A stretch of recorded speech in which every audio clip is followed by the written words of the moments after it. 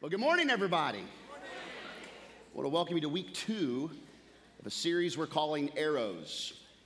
And the metaphor of arrows is all about our children.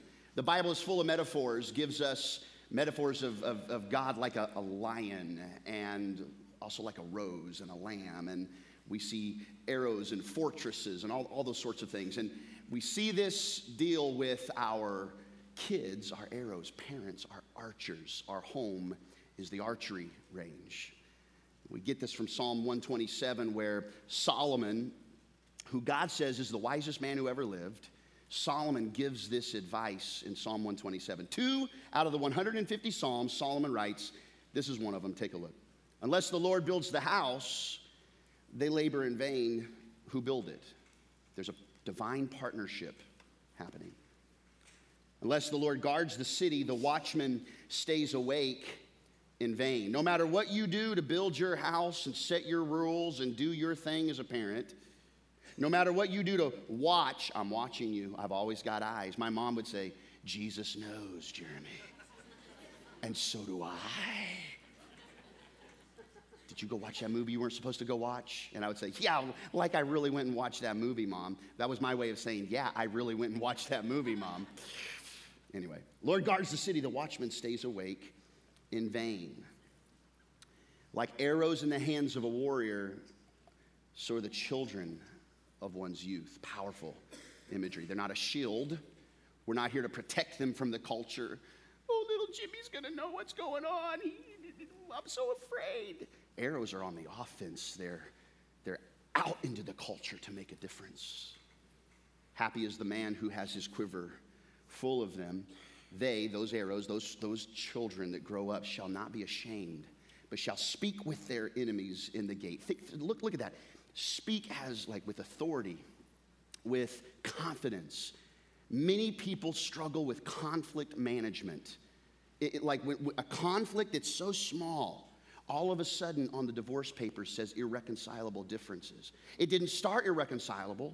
It started way small. But if not dealt with, it gets bigger and bigger and bigger and bigger. And before we know it, that mountain is so big, we don't think anybody can move it. And what the Bible says is as we focus our children, we see them as arrows, they're going to grow up to be able to deal with enemies. Now, obviously, they're going to know how to deal with friends. If they can deal with the bad stuff, they can be blessed in the good stuff. Last week, we talked about the keystone habits of parenting. And if you're here and you're not a parent, you're here and you're a teenager, you're here and you want to have kids, you haven't had kids yet, you're here and the kids are already gone, you're saying, bless God. And you're here regardless of where you are, whether you're an aunt, an uncle, a nephew, a cousin, a brother, a sister, a mom, or a dad, a home that's got a mom and a dad, or just a mom or just a dad, or whatever. If you'll take these habits and develop them, it doesn't matter where you are. And I want to say to you, if you're here and you're investigating Christ, you haven't quite said, Jesus, be the center of my life, you don't have to do anything that I talk about today. You can just hear it, maybe have a nap. You can just hear it and just kind of move on. But if we're Christ followers, we can't opt out of following the Word of God as the moral compass for the way we lead and live. Last week we started with this keystone habit, live towards the target. All the other habits kind of come in line if you know that there's all kinds of different arrows, but there's only one target. And we got to know what that target is. And we talked about all kinds of circles around that target. And last week I pulled out my awesome, this is not my bow, it's obviously a lady's bow, unless they like pink. But and for the first time, like since I was 9 years old, I shot an arrow. In first service, I hit a bullseye with my first arrow in first service. Second service, you guys aren't as spiritual. I'm not gonna do that. You guys aren't as spiritual. See, the first service, they were praying. No, I'm kidding. I'm not even holding it right, but, oh, see? I'm feeling really, really frustrated right about now. All kinds of arrows. We think that survival or whatever, a little high. Competence, if you look at the screen, you can see here that we've got problem solving. If you're just trying to raise your kids to be good problem solvers, that's great. They'll be able to solve a problem. But if you don't understand that that's just one of the concentric circles, That's only one of them. I hit the target. We're going to stop there. I wasn't going to stop in that junk that I just did. Survival, independence, competence, problem solving, morality, character growth. You don't really understand character growth until you have the center right. And the center is Jesus at the center. See, if character growth is the center, you may have character growth, but that character will be based on something else that's in the epicenter. If you have morality, okay, just doing right and wrong, and Jesus isn't the center, then all of a sudden what's right and wrong is based on what you think is right and wrong or what they think is right and wrong. And that's a dangerous place to be. But if we put Jesus in the center, all of a sudden, from survival to competence to problem solving, we take it through the lens of the Christ-like conduct, convictions, and character of Christ.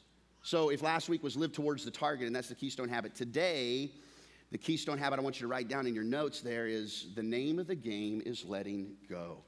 Let it go. Turn away and slam the door. Here I'll stand, here I'll stay. Even if the storm rages on, the cold will never bother me anyway. Actually, I hate the cold. The cold does bother me in a lot of ways. Don't clap at that. That is so horrible. Don't even clap. That's Frozen, Disney. Oh, boycott Disney. That's part 3 of this sermon, because Disney. Anyway. If first week we did an acrostic and we talked about aim, and I'm going to give you something every week for these 5 weeks, ending October 7th. So if last week was aim and hitting the bullseye, today we're going to talk about release. And if you look online, you can find all kinds of YouTube videos on how to shoot an arrow and archery. And WikiHow shows you 12 steps to becoming an archer. And step 9, look at this. Step 9 is release the arrow by relaxing the fingers of your string hand. This is the key of step 9. And then it gives us all this other sub points here. It says, now, while this may sound simple, the manner in which you release your fingers from the bowstring can impact the arrow's flight. The way we let go impacts where the arrow goes. The aim is to get as clean of release as possible. And this will probably what? Yeah, it takes time, doesn't it? To prepare our kids to leave the string takes time. Problems that you may encounter when releasing the bowstring includes flinching, wobbling, or anticipating the shot inaccurately. Man, I thought parenting was going to look different. I thought it was going to be easier. I told them 3 times and they still did it. Why isn't it going this way? I mean, we started going to church and it's like the wheels fell off when we started going to church. Yeah, we anticipate these things. And I just thought if just by being good, things would go straight. But see, here's the difference between your kids and a real arrow. An arrow does not have a soul or a brain. But your kids, they've got both. Well, they at least have one. They do have a soul.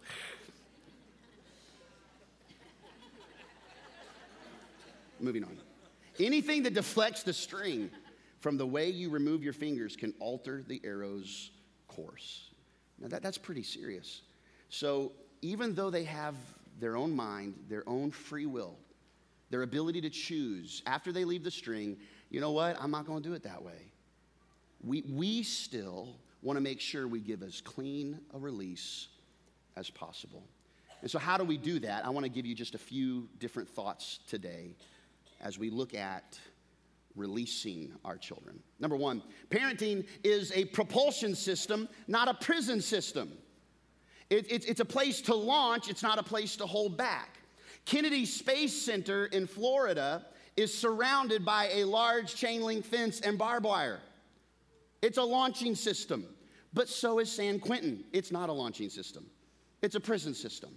Both have walls, both have chain link, both have barbed wire. One is designed to protect the launch. The other one is designed to hold people where they are. And if we look at our houses, we have to have the right mind, the right sight. We have to have the right focus. We are a propulsion system getting them where they need to go. That chain link around the Kennedy Space Center is to protect people on the outside from getting too close and being hurt. It's to keep things from moving in that could cause damage to the launch. They even say alligators can come up off of the shore there, off the lake, and they can get into some of the mechanisms in the launch and shut the whole thing down immediately. And so what we have to do is we have to protect and guard, have borders and have some chain link. That's completely fine. But the goal isn't to hold them and protect them and stop, can't let anything in. You're staying here until you're 14. We're not even going to let you out in the light of day and just stay here and love mommy. And we got to be able to launch them out. Proverbs 22:6, start children off on the way they should what? Go. They're meant to go. And even when they are old, they will not turn from it. Now, this has been misunderstood for a long time, meaning that as long as we raise our kids in the foundation of the Lord, that they'll always love the Lord. But that's not how it works. Proverbs is a good character development book in the Bible. And if we follow these things, we will have a better chance at a solid, biblically based, Christ-centered life. But they still have their own choice. But even when they're old, they will not turn from it. It doesn't necessarily mean that they'll always turn out good. But it does mean that those seeds you plant, it's hard to forget those seeds. When you show them where they should go and you aim them and you release them in the right direction, even when they veer off course, there are times where they say, I know my mom told me that. I know my dad said that over and over, and here I am. Those words will not depart from them. So if we're going to know where we got to go, we got to know mission control. Mission control's got to say where to head, what to do, how to set the course. And mission control is the Word of God. Mission control is the Spirit of Jesus speaking to us as parents. And He's been doing that all throughout time. We go all the way back to the Old Testament in the book of Judges. And one of the judges that's born, his name is Samson. And he was a big old man. And he became a wonderful person in the Bible who had wonderful mistakes. Yet God worked through his mistakes, and God used him in a powerful way. Before Samson's mom gives birth, though, Manoah is talking to God, talking to the angel, and here's what he says. He says, Manoah said, now when your words come true about this boy who's going to grow up and be a mighty man, what is to be the child's manner of life, and what is his mission? If we're going to prepare, we've got to have a propulsion system knowing the mission of God for our kids is what our mission as parents has to be. Number two, you have to think about the end from the beginning. You got to think about the end long before the end gets here. You got to think about the end at the beginning. When is the right time to start thinking about your daughter's wedding? Someday. Oh, God. Let's just pray right now. Like when is the time to remember that? It's at the beginning, it's not like, the day before you're walking her down the aisle. You got to think about the end from the beginning. The Bible says, Moses wrote this psalm in Psalm 92. He says, Lord, teach us to number our days that we may gain a heart of wisdom. Do you know why we can't teach ourselves? Because we are horrible teachers about numbering our days. So we have to ask God to number our days for him. So every single time you hear someone say, oh man, they grew up so fast. That's not just like a backyard barbecue conversation. That's actually God whispering to you. Man, where did the time go? That's not just a talk with a friend. You post pictures on Facebook that they remind you 5 years ago. And you say, oh man, how they grow up so fast. This isn't just chit chat. This is Jesus saying, hey, you got to number your days. You got to number your days. You got to be wise because they will be gone before you know it. You got to think about the end. So how I'm aiming them now. When I let them talk however they want to talk, it may just be what I'm thinking, it's a phase to grow out of it. But if I remove discipline from the home, do you know what I create? Children that are undisciplined. Without discipline, I create children that are undisciplined. And I'm not just thinking about this like, I'm too tired to deal with this. Like the first child, you're like, you're going to be right here, you're going to do this, you're going to be there at a time. Then the third child is like, well, hey, it's good to see you. Where are you going to be next month? It comes like that. It's like the first child, you drop the pacifier, all of a sudden you pull out, you open a new one, it's hand sanitized, you stick it in. The third child, it's like it drops in the toilet. Oh, man. Here you go. Like, I mean, it's just, that's how it is, you know it.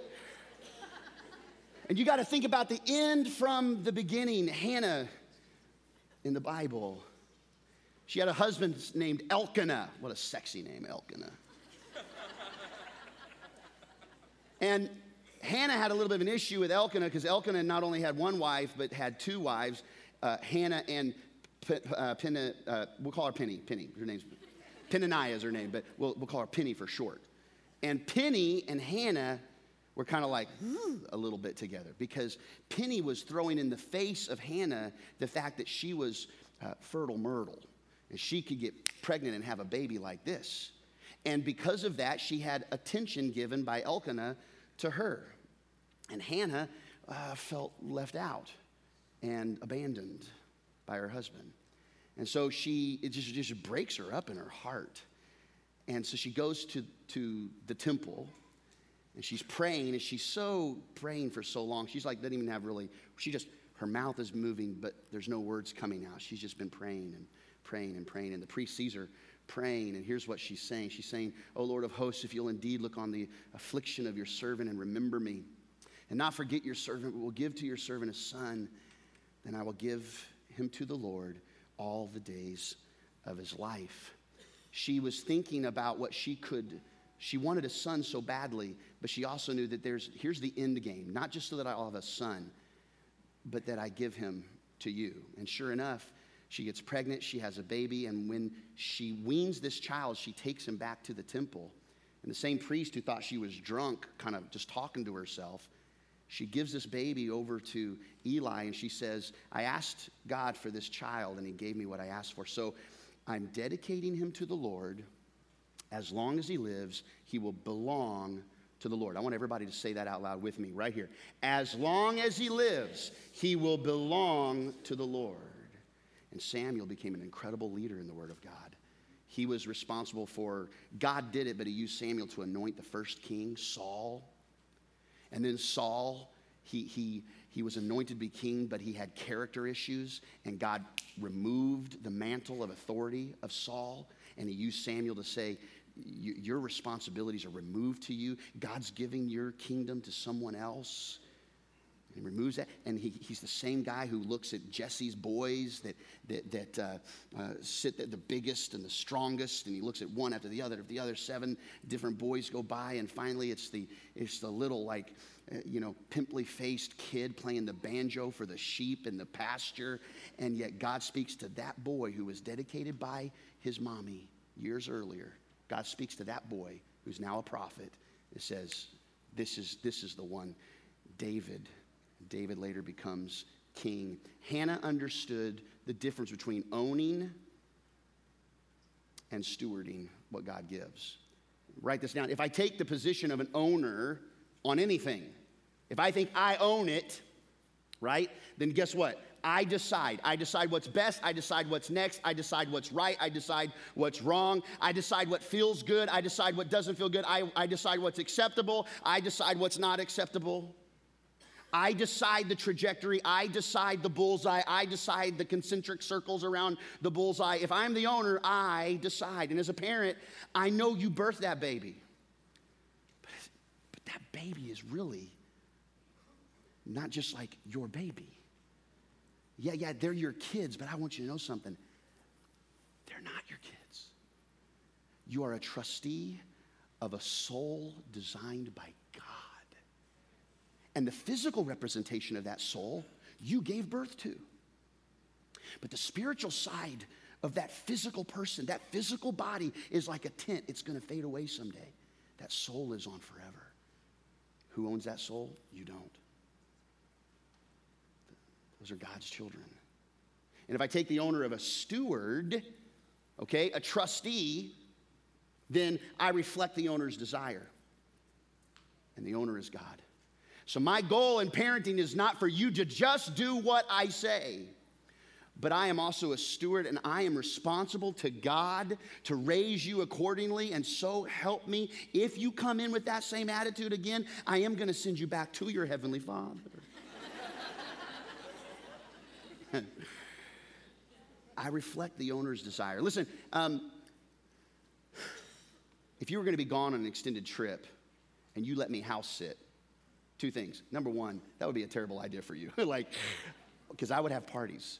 But secondly, how would you feel if you came back and I decided to rearrange the furniture and paint the walls? I said, yeah, I really didn't like this is just more, this just makes more sense to have the couch here. Anybody ever had a mother-in-law come over and stay, and all of a sudden you come home and kid's hair is cut and your couch is somewhere else?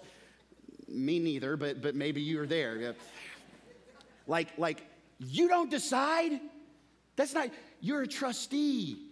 You're just given temporary responsibility to do this the way the owner would have you do it. That's why we do child dedications. And October 7th, in a few Sundays from now, the end of this series, I want to invite you to dedicate your children, 5th grade and under. Usually it's like 5-year-old and under. But maybe you're here, and when we do this isn't about getting your kids saved, like praying a prayer of salvation over your kids. That's between them and God, and you aiming them in the right direction, but that's their decision to make.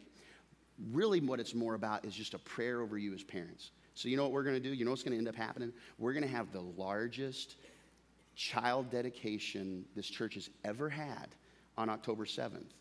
Because I know that some of you've gotten started, and it's not like you're in trouble because you didn't do a formal delivery system of a dedication to the Lord. That's not it. But like Hannah, you said, I'm giving this is my boy and my girl and my boy. They are God's, and I'm going to be a trustee. And we want to pray a prayer over every family that wants to have their children dedicated. That's a great time for you to invite your aunt and your uncle, your crazy Uncle Fred that hadn't been to church in like 24 years. Like, Fred, there's no way Uncle Fred would ever come to church, And he's a drunk degenerate, man. He'll come and see that child dedicated. And you know what we're going to show him when he gets here? We're not going to show him how bad Uncle Fred is. We're actually going to tell Uncle Fred how much Jesus loves him. And through a child dedication, you can bring your friends and relatives and associates and neighbors. And then I'll pray a prayer over you of just dedicating our kids to God. Sound good? Yes. It's a rule. If 7 people clap, everybody should clap, okay? It's a rule. It's a rule. All right, now if one person claps, then it's just awkward, and learn your lesson. Yeah, see, that's just awkward. But if 7 people clap, then everybody claps. See, okay. All right, yeah. That was a Bible class in college. It really was. Clapping 101. Okay, no. What in the world am I talking about? Number 3. Children are supposed to leave. The marriage is supposed to stay. Like God first. Marriage second. Children after that. God first, marriage second, children after that. Now maybe you got God first and there is no marriage and you just got God and kids. God first, your relationship with God, children after that. You can't put your children above your relationship with God. You have to how are they going to follow if you're not putting it in the right order? So the marriage has got to stay. We see this in the book of Genesis. I mean, God creates Adam. Look at go back. God creates Adam, and he does that on the 6th day. But like throughout the thing, he says it was morning, it was evening, the first day, and God saw that it was good.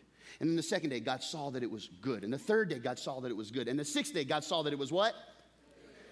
But then after man is there to begin to have dominion and name the animals and you name it, the Lord says it's not good. All these good things, but it's actually not good for man to be by himself. And so he creates Eve. And the moment Adam wakes up out of the surgery of taking the rib and forming Eve, he wakes up and he sees this beautiful woman. And he goes, whoa, man. And that's how we get the name woman. Whoa, man.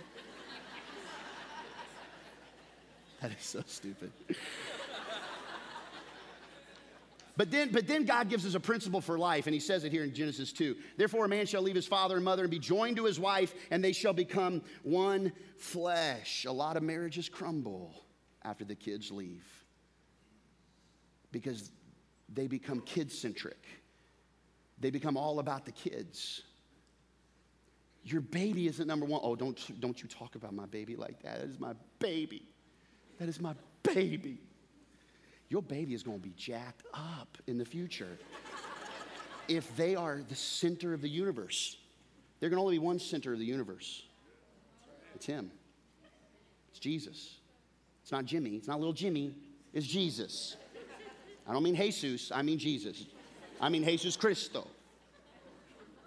They leave his father and mother and they be joined to his wife and they become one flesh. And then Jesus adds later in Matthew, and whatever God puts together, let no man separate. And we care about the marriages in Timber Creek. You know, the other day I was talking with Pastor Jonathan, and he was over in one of our lobbies, and he said, a family came in, and he said, hey, I haven't seen you in a while. And the guy said, yeah, our marriage has been struggling, so we kind of stopped coming to church. And like, that's the time to come to church. Like, the time to come to church isn't like when you got everything worked out. We say it, and we'll say it again until we're blue in the face. It's okay not to be okay. It's just not okay to stay that way. It's not okay to stay that way, but at Timber Creek, it's okay not to be okay, and we want you to journey and take next steps. And I'm saying to you guys, we care about marriages and relationships. A few months ago, in the month of May, we said May is Marriage Month, and we're going to do that for a while. That's on my heart, to make May Marriage Month. And we gave several different resources out, and one of the resources we gave at the end of that series of messages on Wednesday night was the great dates, 8 great dates to go on. And if you didn't get that resource, I want to invite you to take a look at the Timber Creek Church app. You can download the app. It's free wherever you get your apps. And if you go to Next Steps and you click on Next Steps, at the very top is Great Dates. And we have digitized all of those 8 dates. And here's what here's the gauntlet. Here's the challenge. Okay? Go on 2 dates with your spouse a month until the end of the year. That gives you September, October, November, December. It gives you 2 dates a month at least, okay? 2 dates. That's going to give you dates to go through the end of the year. I'm telling you, if you don't take time. Look, we make time for what is important. We make it. We will find that time. Out of the 168 hours we have in a week, we will find time to go to tutoring and to practice and pick our kids up late for extracurricular activities and go to the choir concert and go to the baseball game and make sure that we're late because we had to have that extra thing at work and had to have that report done. So we made time for the report. We came home late. We made time to finally eat dinner at 9 o'clock. We make time for all that other stuff. You've got to find the time in those 168 to put your marriage before everything else other than God. You've got to do it. And you know what? You ought to be having sex every week if you're married. You ought to be having sex. And all the husbands, right? That is a good point. Would you write that down? Make sure, Pastor Jeremy.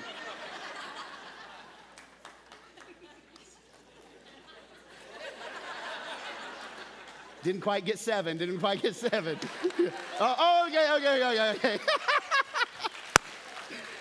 Oh, my goodness. Oh, my goodness. Now, if you say, Pastor, I got a little bit of a problem with that. I got a little bit of an issue with that. God designed sex, and the enemy has always got a counterfeit available. Hey, wives, your husband is your only pure option for intimacy. Hey, wives, your husband is your only pure option. Hey, husbands, your wives is your only pure option for intimacy. Let's not neglect those realities too, you know.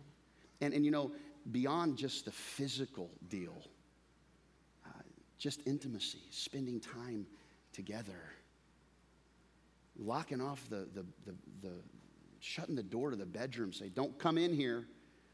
We're having a conversation. Wink, wink. But maybe that's just what you need to do. Maybe the most intimate thing you can do is say, tell me about your day. I have found the more that I can have intimate conversations, don't know where I was going to go with that, but it's just better for me. It's better for me.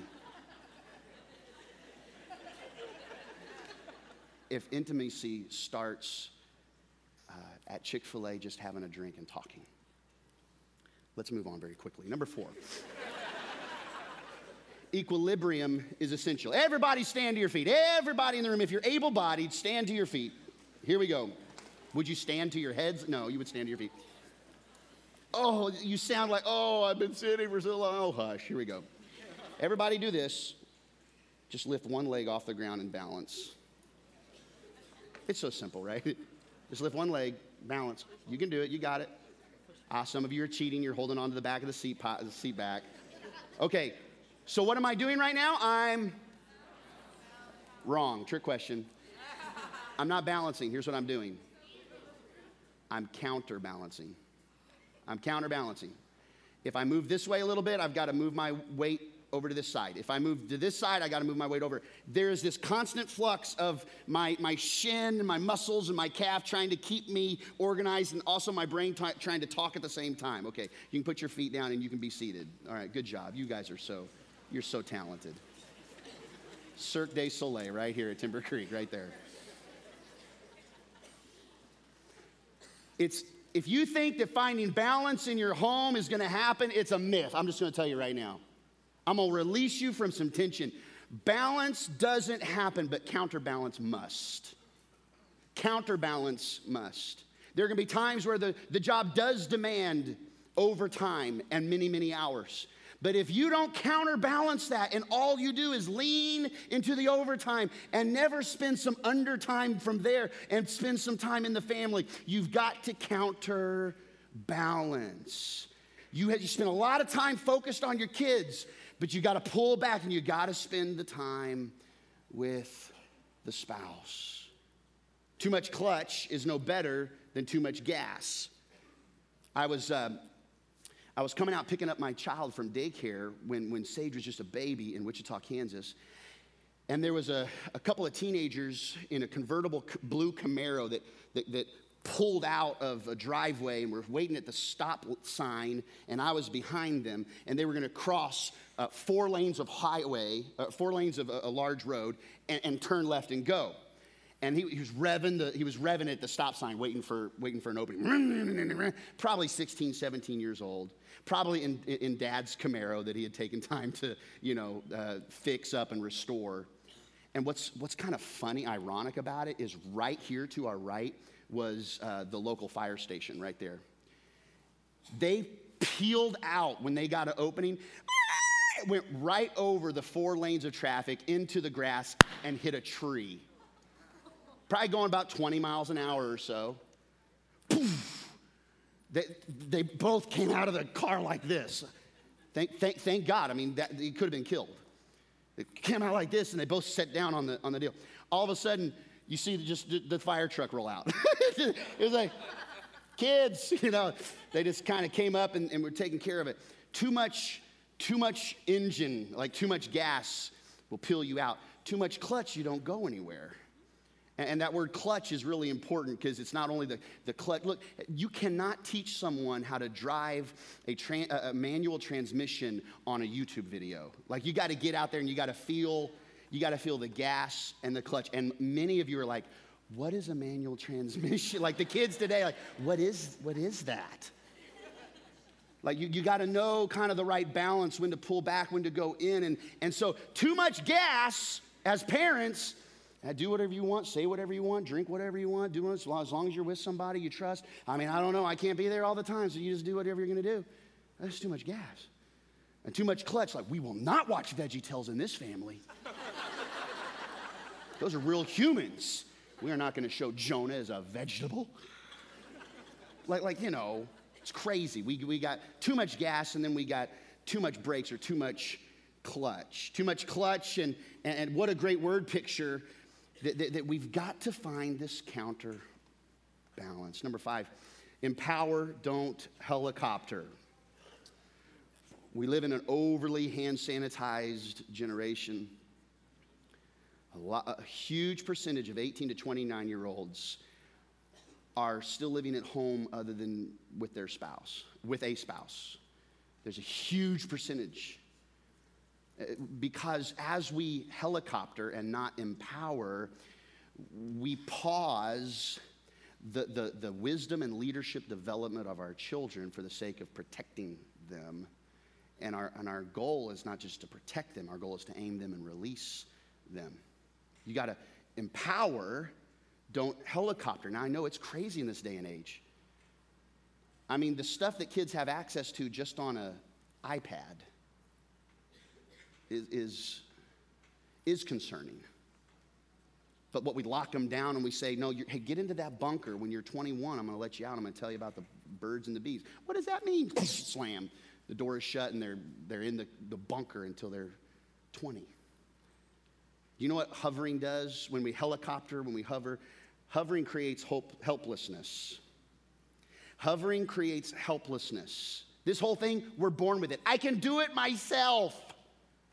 I can do it myself. Now, when they're young, no, they cannot do that themselves. They cannot do that themselves. You can't do that yourself. But there's born in them this desire to want to leave. And they start becoming a teenager, they're pressing those limits, aren't they? Pressing the boundaries, trying to figure out what can I get away with, what's going to be allowed, what's going to be do. You just won't let me do what I want to do. I just want to do what I want to do. I want to do what I want to do. Why can't you just be like the other parents? They don't even care. Yeah, exactly. Hovering creates helplessness. Abby, come help me for just a minute. This is Abby Soul. Her and her family have been a part of this church for a long time. Actually, I knew Abby and her parents from a long time ago in Kansas. Abby, you're here to help me figure out how to do a rope. I don't know let's find it. Okay, there we go. So here's what we're going to do. Would you take that and just wrap that around your waist there and just tie it tight. Thank you.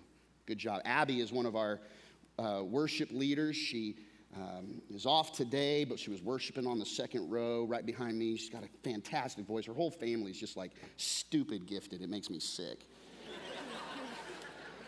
For years, Jason was our children's pastor, one of the most creative minds I've ever met in my life. And Carly is now just finished up. She's one of the school counselors for Lufkin ISD, and Jason's a vice principal at Central ISD. Just a fantastic family. We love them so much. Okay. Guys, you ready up there? Okay.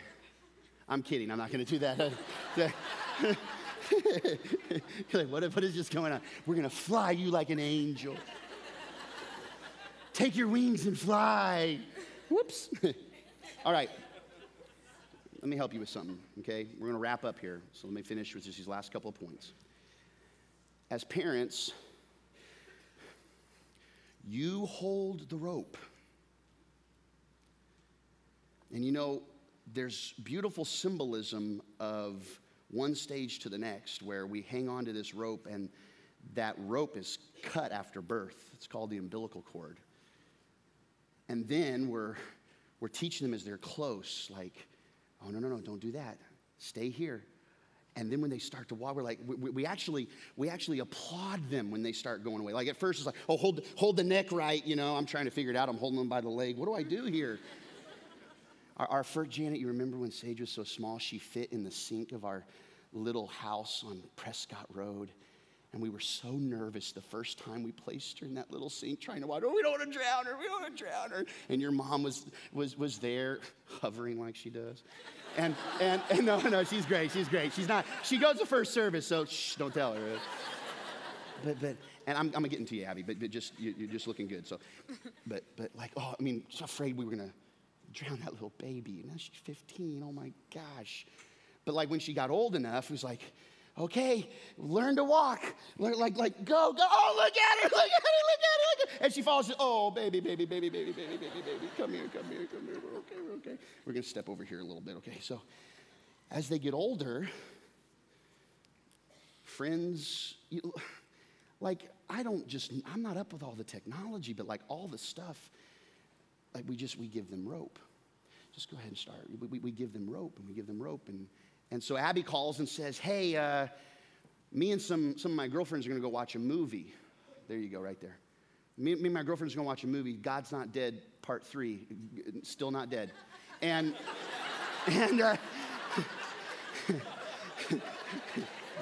That's funny. And Guys on the Dead Nuts 3, it's gonna be me, and it's gonna be my 2 girlfriends, and we're gonna be there. It's gonna be awesome. We're gonna eat popcorn, and we're gonna watch, and we're gonna pray, and we're gonna cry. It's what we do in Christian movies. And then you pick us up at 9:45? And mom says, or dad says, sure, I'll be there. So mom and dad get there at 9:45, and they're not there. Then but about 5 minutes later, they come walking through the parking lot. And you roll down the window and say, hey, girls, you have a good time? Yeah, we had a good time. Had a good time, thank you. But where are you guys coming from? Oh, you know what? The movie was a little boring, so we just walked over to Marble Slab, and we had ice cream, and we kind of chatted there. We actually had a really cool, little Bible study together. We prayed, and then we said, 1, 2, 3, God's not dead. And then now we're back, but everything's cool. Okay, guys, thank you so much. Hop in the car, Abby. Say, Abby, you didn't do what you said you were going to do. Well, I mean, it was just ice cream. It's not like we went through the drive-through liquor store. We just went to get ice cream. It's not going to kill anybody. Yeah, but you know how you're lactose intolerant. No, what I say is, actually, you lose some rope. You lose rope. And I know it's as simple as a thing of just going to ice cream, but when you don't do what you say you're going to do, you lose rope with us. You lose rope. Okay, you're going out with your friends. Be back at 10. Will you be back at 10? You promise you'll be back? You say 10. So Abby comes back. It's 10:08. It's 10:08. The intention, I know, I get it. 10:08. Come on, Dad. It's 8 minutes. The clock was wrong. Didn't even understand. You don't even know the rules in these houses. Just let me live my life. I just want to live my life. Let me live my life. Hey, I want to give you, I know the Johnsons, they let their kids stay out till 2. I know, but it's 10 o'clock for us, and so you're just going to lose a little rope. Okay, so, hey, I'm freshman in college, going to Stephen F. Austin on a huge scholarship. This girl is smart as smart. Okay, now stop. But she's going to come home for the weekend. She's at weekend. She goes, hey, I'm home for the weekend, but our friends are getting together at someone's house. I'm going to go hang out with them for a while. Hey, when do you think you're going to be home? Because now they're making more of their own decisions. It'd probably be midnight or so. Well, 9:30, Abby comes through the door. And mom and dad are just sitting up watching television. Well, 9:30, I thought you were going to be home till midnight. And she says, well, as she walks through the door, the atmosphere of that party, I just didn't want to have anything to do with it. Just a lot of drinking and things. And I mean, we're talking about college, but even high school, I didn't want to be around that environment. So I just said, hey, I'm going to go home early. Oh, you get lots of rope. You get lots of rope. Girl, have your rope. Okay, you can go sit down. Keep that tied on. Keep that tied on, because I may drag you up here in just a second again. But give Abby a huge hand. No, keep it on, girl. You're going to lose rope.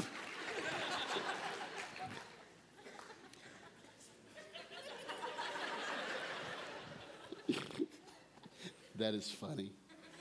All right. Thank you. Just hang tight. You still with me? All right, let me put a bookend on this. Number 6. All dreams take a back seat to God's. All dreams take a back seat to God's. You know, I was talking with Jeremy. Can I share that little story that you shared with me? So Jeremy is on our police force, as a police officer. Thank you for your service, and all of our police. Thank you for their service. Our first responders.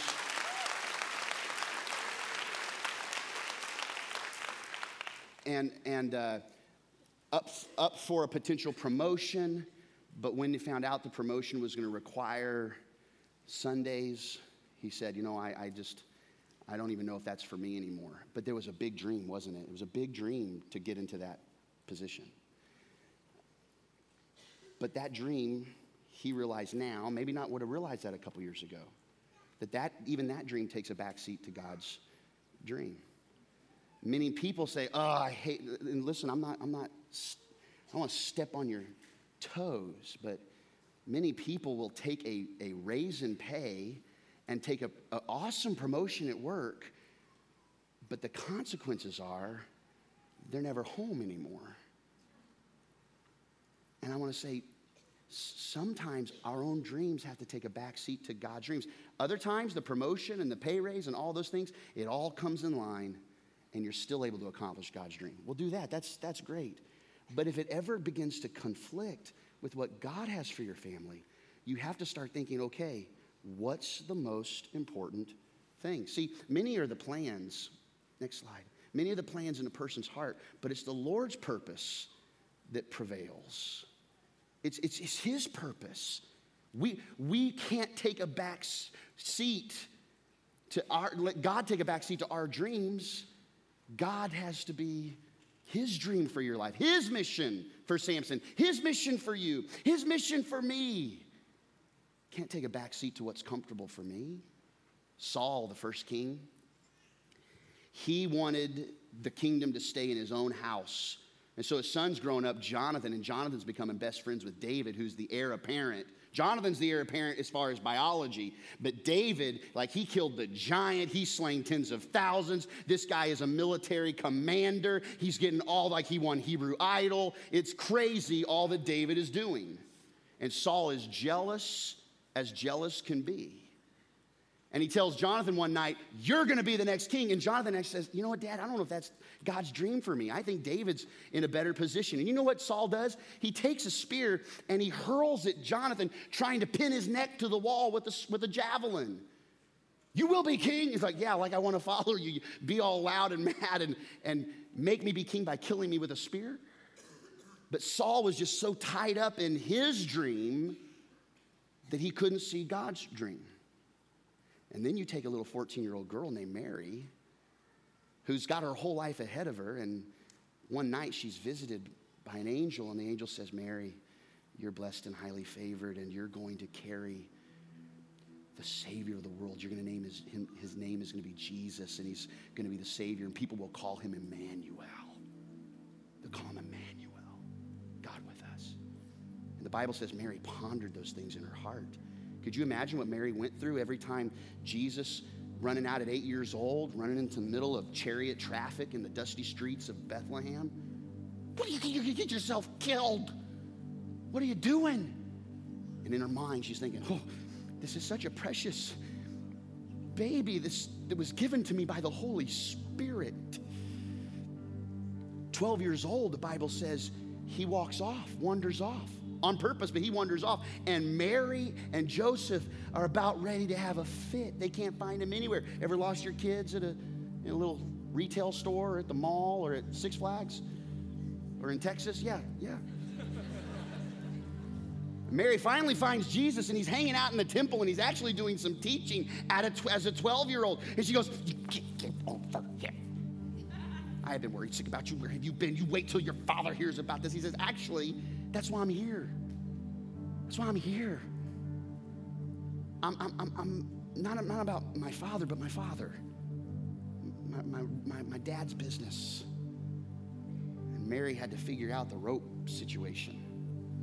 And Jesus gets into his ministry, and Mary's at a wedding, and Jesus is at the wedding, and they run out of wine, and Mary says, listen to him, do whatever he says do. And she's releasing the rope, and she's seeing him. And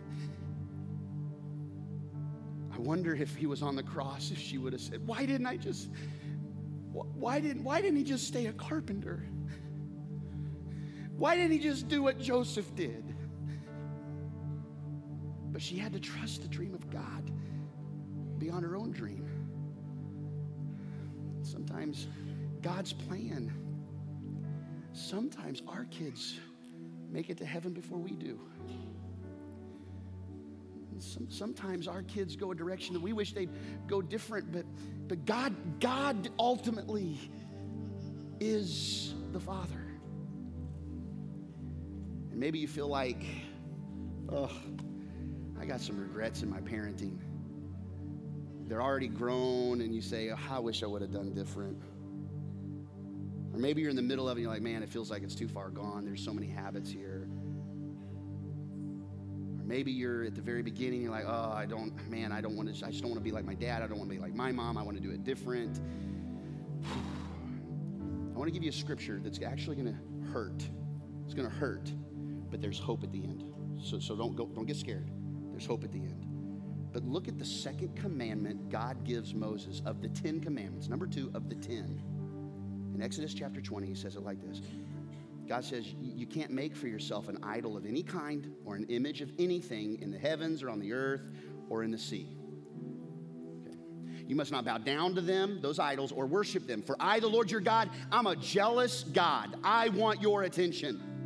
And I will not tolerate your affection for any other gods. And you know, those gods aren't just made of like wooden totem poles with goat hair at the top. Like there are circles around the bullseye. That if it gets our time, and it gets our attention, and it gets our money, and it gets our submission and our surrender, then that's really our God. Now here's the hard part to hear. God says, I lay the sins of the parents upon their children. The entire family is affected. Even children in the 3rd and 4th generations of those who reject me. And maybe you're here and that's been your story in the past because you're just now finding Christ and you've come through hell as a kid. I want you to know that if that's where we left off, we'd all be in pretty miserable shape. Because we're all, like the Bible says, we're kind of like sheep and we go astray and we don't do what we should do. And our parenting isn't always fantastic and we make mistakes. And sometimes it's too much clutch. Sometimes it's too much gas. And we're sitting here trying to spin plates and be counterbalanced and we fail. And there's times where I raise my voice and I get upset with my kids when I should have just listened. I should have just backed off. I should have done it different. And God says, if not dealt with, that kind of stuff is handed down. But look at and I love it when we see these buts in the Bible, these however moments in the Bible. Look, he says, but I lavish unfailing love for 1,000 generations on those who love me and obey my commands. And I want to tell you something. If you've been living under the junk and the curse of stuff you've done wrong, today, he still pours his love on you. You still can receive it in this moment. You don't have to go back and fix the past because guess what? You just can't. But that's the good news of Jesus. It's the good news. You couldn't fix it even if you tried.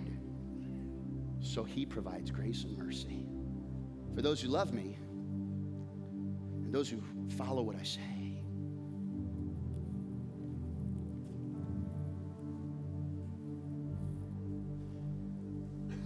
All of our kids, they're on a rope. Come on up, Abby. There's going to come a time where you simply say, okay, all right, here you go. Mommy and Daddy have just tried to show you, and now it's time. Jesus left heaven, came to earth, showed us how to live. He holds the ultimate rope, but he also gives us this will. And I want to say this to you. If you'll teach your kids how to leave, it's the only way you'll actually ever keep them. If you want to keep your kids, learn how to release them. And then they'll come back. Thank you, Abby. They'll come back.